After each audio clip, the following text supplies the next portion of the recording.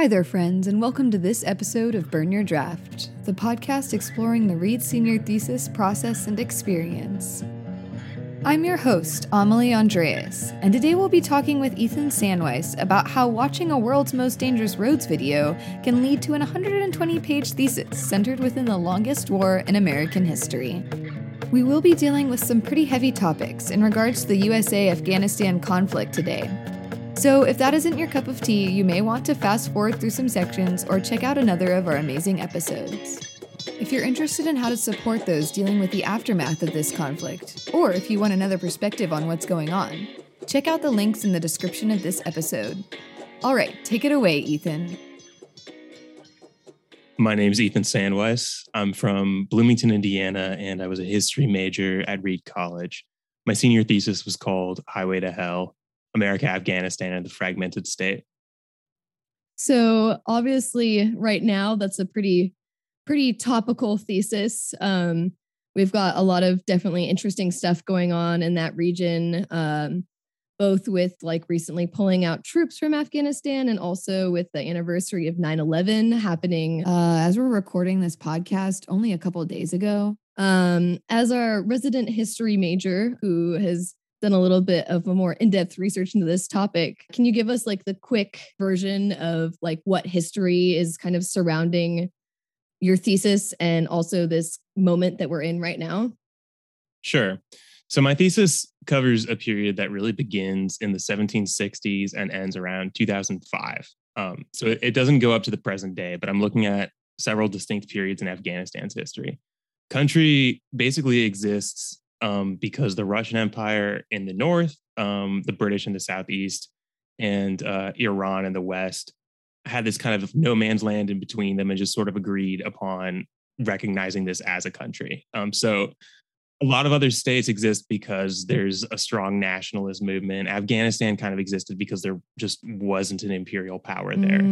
And so what develops in terms of Afghan nationality and the Afghan state is really an evolution of the consequences of 18th century imperialism. Wow. Yeah, it's always surprising just to find out like what extent imperialism has just impacted almost every single country you can think of. My roommate is taking a couple courses in like the poli-sci department on imperialism, and they have to do a quiz where you have to pick out the locations of like a couple places that were impacted by just British imperialism on the map. And it's definitely easier to pick a country that was impacted than one that wasn't. Absolutely. Especially in Afghanistan's case, because Afghanistan was not administrated as a British colony, but because British had interests in South Asia, and especially Pakistan, there was a lot of British meddling in Afghan affairs. And this continues after British decolonization. Pakistan, which neighbors Afghanistan, is always playing a very active role in the country's affairs. There's a lot of resentment in Afghanistan towards that. And that instability, especially of that border between Pakistan and Afghanistan, which Afghanistan, by the way, has never recognized, or the country considers much of Western Pakistan to be part of their country. That border has never been recognized. So there's kind of definitely a lot of interesting history going around like this period you're talking about that your thesis is set in. How did that kind of end up manifesting itself in your thesis? Like what's kind of the bulk of what you're writing about and trying to communicate there? Yeah. So what I'm writing about is this idea that statehood in Afghanistan has never really looked the way that outsiders, especially imperial powers like Americans, British, Russians, envision a complete state. Rather, since the early modern period, since the 18th century, Afghan states have really been built on this idea of compromise between the capital, which is the city of Kabul, and the provinces. It's been historically very, very difficult to directly administer the provinces from outside. So Afghan leaders for several centuries have really relied on local strongmen, tribal leaders, elders, and religious officials to do a lot of the to fulfill a lot of the roles that the Afghan state itself is not capable of filling. And whenever the Afghan state or whenever occupiers of Afghanistan have tried to expand the government to cover those roles, it's generally been met with pretty strong resistance. So I cover 3 periods in my thesis. The first one is just very broadly everything before the Cold War. I have a chapter that looks at Soviet and US infrastructure projects in Afghanistan during the Cold War, which is also interesting because this is like the golden age of modernist mega projects. The Soviet Union and United States are pouring millions and millions of dollars into this country trying to create these like huge mega projects that ultimately don't really serve much of a purpose because they envision this maximalist Afghan state expanding to fill that role. I'm also looking at the period of Taliban rule, it's actually quite a brief period. It's 1995 is when the Taliban gets started. 2001 is when they're kicked out of power. But looking at the way the Taliban conceived of their power in the country and the way that they tried to achieve international recognition by imitating or at least parroting some of the functions and language of statecraft without necessarily filling it in a conventional way. I argue that the Taliban in a lot of ways doesn't function that differently from other historical Afghan regimes. And then I also look at the early American occupation period and a particular US infrastructure project, Kabul to Kandahar Highway, which in a lot of ways it represents both this gesture towards creating a large state through infrastructure projects, which the Americans and the Soviets tried to accomplish in the mid 20th century. And it also represents a symbolic link between Kabul, the cosmopolitan capital where political power has traditionally been seated, and Kandahar province, which is very rural. It's the heartland of the Taliban, and later it's the heartland of the insurgency. So it seems like kind of a lot of this conflict and maybe some of the frustration that like people have sensed with this conflict over the years is coming from just like there's such different ideas of what a state should look like in all of these countries that are coming in here and trying to, you know, at least from a certain perspective, trying to make a positive difference. But at the end of the day, they're just, you know, trying to compare apples to oranges. And so it doesn't really work out in anyone's favor. I think that's absolutely right. And this is true not just for Afghanistan, but so many other countries that have really been built from the outside in. It's just not possible to do. And also whenever Afghan rulers have historically tried to imitate or speed up those same processes that worked maybe in Western Europe, it just hasn't had the same sort of success. So how did you kind of get interested in this whole time period and region and kind of looking deeper into the Afghanistan conflict? So I started being really interested in U.S. foreign policy at Reed. I took a couple of classes that really impacted me in the history department. American diplomacy, which is a class that was taught by Josh Howe, probably the most influential for me.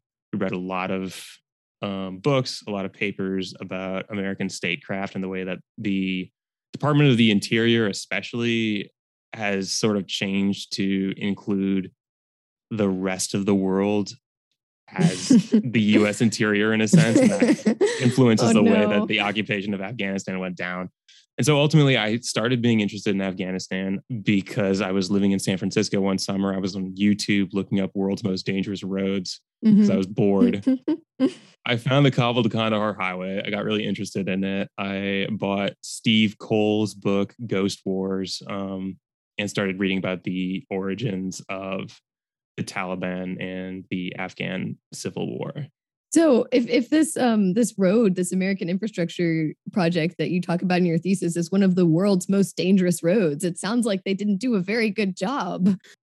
Well, they did a good job building the road, but that's kind of like trying to like build a dining room table in the middle of a burning house. Now, the thing is about the occupation of Afghanistan is for the first couple of years that the United States was there, the insurgency really was pretty marginal.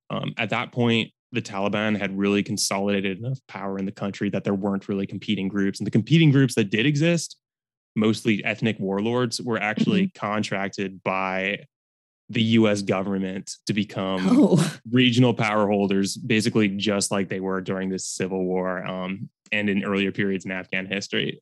These warlords are incredibly unpopular, but there's still a lot of optimism in the new state. At this point, Afghanistan has already been at war for 20 years. Wow. That's one thing that I think we often forget, is that before this 20-year war, there was another 20-year war. Oh my gosh. So it takes a couple of years for this kind of resentment to build up, especially in eastern Afghanistan where the highway is.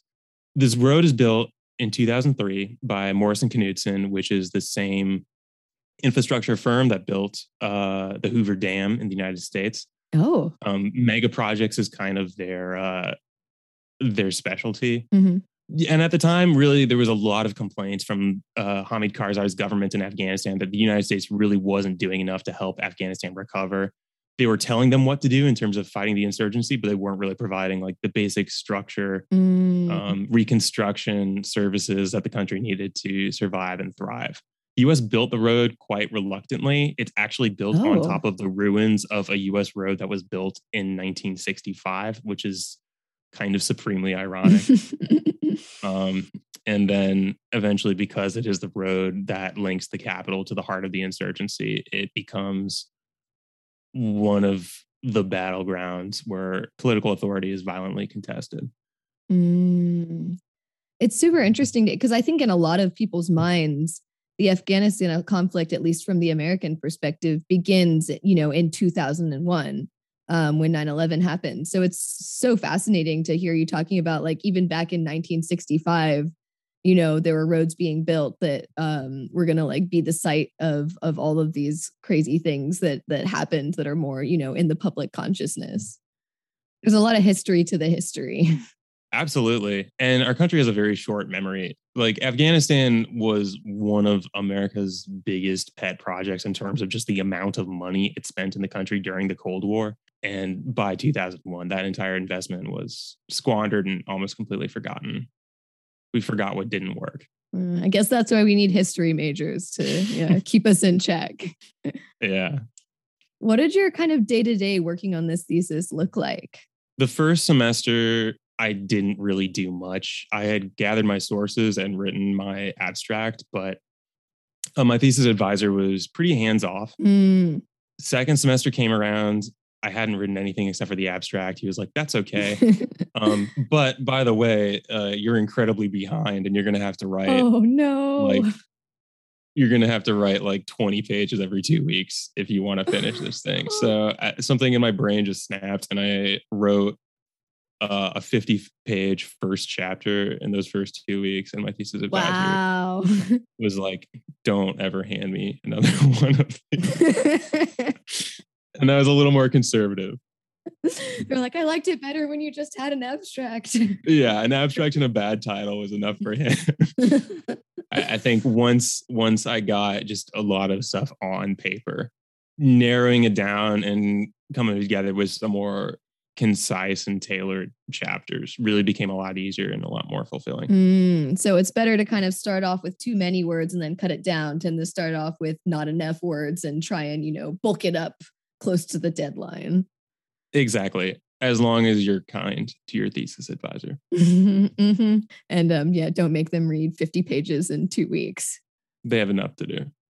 So what kind of like sources were you working with this? Because it must have been a little bit strange to be a history major, like studying a time period that is still like having, effects on day-to-day life, even now, like a couple years after your thesis has been published. Yeah, it's especially for the recent stuff been really interesting because Freedom of Information Act appeals keep getting filed, new documents about the war on terror and Afghanistan, and U.S. conversations between the Taliban and ambassadors in Pakistan. Like, this stuff is kind of coming out as I'm writing my thesis, which makes it really fascinating. Yeah. But I think that's also one of my biggest regrets about my thesis. I really relied on U.S. government sources. I really relied on United Nations documents and sources put out by other NGOs for the contemporary history, and the Taliban regime stuff. And I didn't really leave enough room for Afghan sources, especially Afghan primary sources, I think. So if I was going to go back, I would have included more of those. I probably also would have included more independent journalism, because it's easy to forget the extent to which the mainstream news media, which I really respect mainstream news media in a lot of ways, but in the aftermath of 9/11, there really wasn't much questioning of the invasion. So I would have tried to have taken that perspective a little bit more. Yeah, that's why it's always good to kind of talk to people who have a little bit more perspective on their thesis, because you can really start to see like, oh, these are the things that went really well. And these are the things that, going back, I would maybe try and look a little bit more from, the other perspective and have a bit more like diverse set of resources. Absolutely. Did you have any unexpected challenges while you were working on your thesis? Oh, man. I mean, once it got going, it was going fine. I think the biggest challenge for me was getting the ball rolling. And I tried a lot of things. Fear kind of was the best motivator, at least initially. After that, trying to like make sure that my time outside of thesis was like as packed as possible. And that's not hard to read because there's so much you're always doing. Oh, yeah. So like the time you have to work on your thesis is precious. And in terms of like concentrating when you're actually working on it, I tried a lot of things. I was drinking a lot of coffee. I was taking Ritalin. I was binging ramen noodles. And eventually what worked was I just put on thunderstorm noises on my headphones and just sat at my thesis desk for like 8 hours. Just like, yeah, it's a thunderstorm. Yeah. Sometimes the simplest solution is the one that works. Absolutely. And sometimes that simple solution is thunderstorm soundtracks.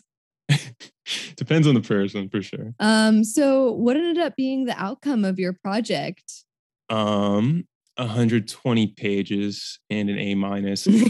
I'm pretty proud of the finished product. It's a little all over the place, but I still think the argument that I made about the nature of the Afghan state and Taliban governance and some of the failures of U.S. foreign policy in Afghanistan, I still think it's a unique take that can be backed up, and I still stand by it. So I really feel like I understand, especially the Taliban, so much better than I did when I started writing my thesis.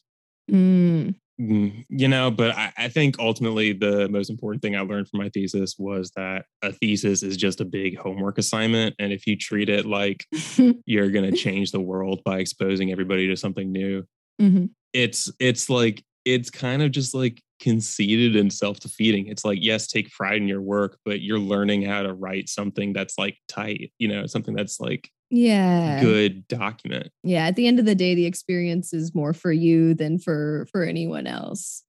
So kind of having this opportunity to, like see the history playing out, has that like changed any of your perspectives on the things you wrote about in your thesis? Or does everything still kind of, you feel like it like holds true with current events? Things are playing out not so different from the way I saw them playing out, and the way that Taliban is acting now that it's in control is not that different from how we saw the Taliban acting in the early 21st century. Yeah, I guess I'm not too surprised with recent developments. I think the biggest thing that was a shock was in 2019, when I was writing my thesis, there were talks going on between the Taliban and certain members of opposition parties in the Afghan parliament. Those were being hosted by Russia and later by Qatar. And so what looked like was going to happen at that point was the Taliban were going to strike some kind of a deal with opposition parties as long as they could negotiate a U.S. withdrawal, which they probably could because the U.S. was not interested in staying at that point. And as long as the president of Afghanistan, Ashraf Ghani, went out. A lot of people saw Ashraf Ghani. A lot of people saw him as a U.S. patsy. Honestly, I kind of feel like he got a bum rap, but the Taliban especially really disliked Ghani. So kind of the most surprising thing was that we didn't really see these kind of peace talks turn into anything substantial. Yeah, well, it was pretty much guaranteed by the point that Trump started negotiating with the Taliban and in the UAE, and then immediately announced U.S. withdrawal date. It's like, obviously there's no incentive to negotiate then because the U.S. is going to withdraw. What surprised everybody was just how quick the takeover happened. And Trump, basically nailed the coffin. Biden gets a lot of criticism, and he definitely deserves a lot of criticism, but the way the withdrawal happened is mostly due to Trump's decisions. But in a kind of screwed up way, this is also the best case scenario. It's a war that could have continued indefinitely and power transferred peacefully. The Taliban is a pretty horrible organization, especially in terms of the ways that they treat women and religious minorities. But if the United States had withdrawn and had thrown Afghanistan back into another civil war, that probably would have been a much bloodier path to the same outcome. So even though what we're looking at now, of course, seems pretty terrible from like the perspectives that we're getting, it is kind of one of the better options that we had in front of us. Yeah, I mean, it's a bad outcome, and we could have had better outcomes if we had been more serious about negotiating some sort of a stalemate with the Taliban, which would have meant concessions, but probably could have saved the Islamic Republic. So how has this kind of thesis experience affected your life after Reed? Has it like impacted any of your career choices, or have any of the skills you got during that year come in like super handy in a career or internship move? Yeah. So at the point when COVID hit, I was working at University of Portland and I was starting to do independent journalism. And COVID really changed a lot. I had been really hoping to transition into doing journalism a lot earlier. That's something that I really got interested in from doing my thesis, from doing contemporary history. And then also, I feel like from realizing some of the shortfalls of my thesis and realizing that some of the investigative techniques employed by journalism lead to more nuanced and more representative stories. So I think my thesis was influential in terms of getting me to think about political issues in a particular way and thinking about research in a particular way. Since then, I've left my job at University of Portland and I've been spending more time doing independent journalism. And I think that's really a process that started with my senior thesis. Very cool. So how would you say that like the writing style and experience of writing a thesis versus kind of writing in this more like independent journalism context, how would you say that they're like similar or different? I think you get a lot of leeway in your thesis. Obviously, nobody's grading you when you're like putting together like a piece for radio or something for print media. But I feel like writing my thesis, I had a lot more room to be kind of like funny or ironic. And I didn't feel quite as constrained by a word limit or a time limit. Maybe I should have, but yeah, I mean, thesis is like such a unique thing. And ultimately, if you're going to be using it to get into grad schools, yeah, it should be something that looks clean and professional. But in a lot of ways, it is also kind of an expression of your intellectual freedom as an undergraduate. Yes, you're preparing to enter academia theoretically, but still all of the norms of academic writing, they don't all hold as fast to you as they would later on. maybe some people would disagree with me on that, but yeah, I saw the thesis kind of as a means of creative expression. I see journalism more as work. Yeah. No, if it's something that you're going to get paid for at the end of the day, there's definitely different standards that you need to be like holding yourself to. Absolutely. Do you have any kind of culminative last words for anyone who might be, starting their thesis, or about the Reed experience in general for maybe some of our prospies or freshmen who might be listening? Oh man, I feel like there's so much like any one of us could say about the Reed experience. I guess yeah, it's a big one. Yeah, I feel like the thing I want to say about my thesis is it was a huge pain in my ass until I started giving everything to it. And once I did, it kind of became my baby. And it's especially true of your thesis, but I think it's true of Reed academics in general. Again, I don't want to like feed into pressure culture too much, because it definitely can be pretty harmful for a lot of students, probably most students at Reed. But taking classes seriously and spending as much time as I felt like I could, and maybe a little more on my classes and on my thesis, I think it really improved my own self-confidence, and my work ethic. And it really just made me feel better about being at Reed in a lot of ways. Yeah, no, I think definitely a huge part of work-life balance is about, making it so that your work doesn't feel like work. And part of that is about, putting in that time investment so that you're actually, you like know what you're doing and you can enjoy it instead of just feeling like, you have to have something to turn in at the end of the day. Yeah, as if you're gonna be spending a lot of time on your work anyway, you might as well care. Might as well have fun. Yeah. Well, thank you so much for coming on to the podcast and for reaching out. And this has been an awesome episode. And yeah, I think it'll be really cool to have a little bit of a Reedy perspective on something that has probably been occupying a lot of people's, social media feeds and news feeds for the past couple months. Thanks so much for having me on. It's been a lot of fun. Thank you, Ethan, for taking on the challenge of contextualizing some of what we've been hearing in the news and sharing some stellar thesis tips along the way. And thank you as well to all of our listeners who took the time to tune into this episode. I hope you'll join us again to hear from more alumni and students about what it means to burn your draft. If you liked this episode, be sure to subscribe, check out our Twitter and Facebook pages, and rate us on Apple Podcasts. Burn Your Draft is a production of Reed College and the Center for Life Beyond Reed, created jointly by students, alumni, and staff. This episode was produced and engineered by me, Reed College student Amelie Andreas. Our executive producer is Seth Paskin, class of 1990, with technical advising from staff member Joe Janiga. Our project manager is Nate Martin, staff member and class of 2016.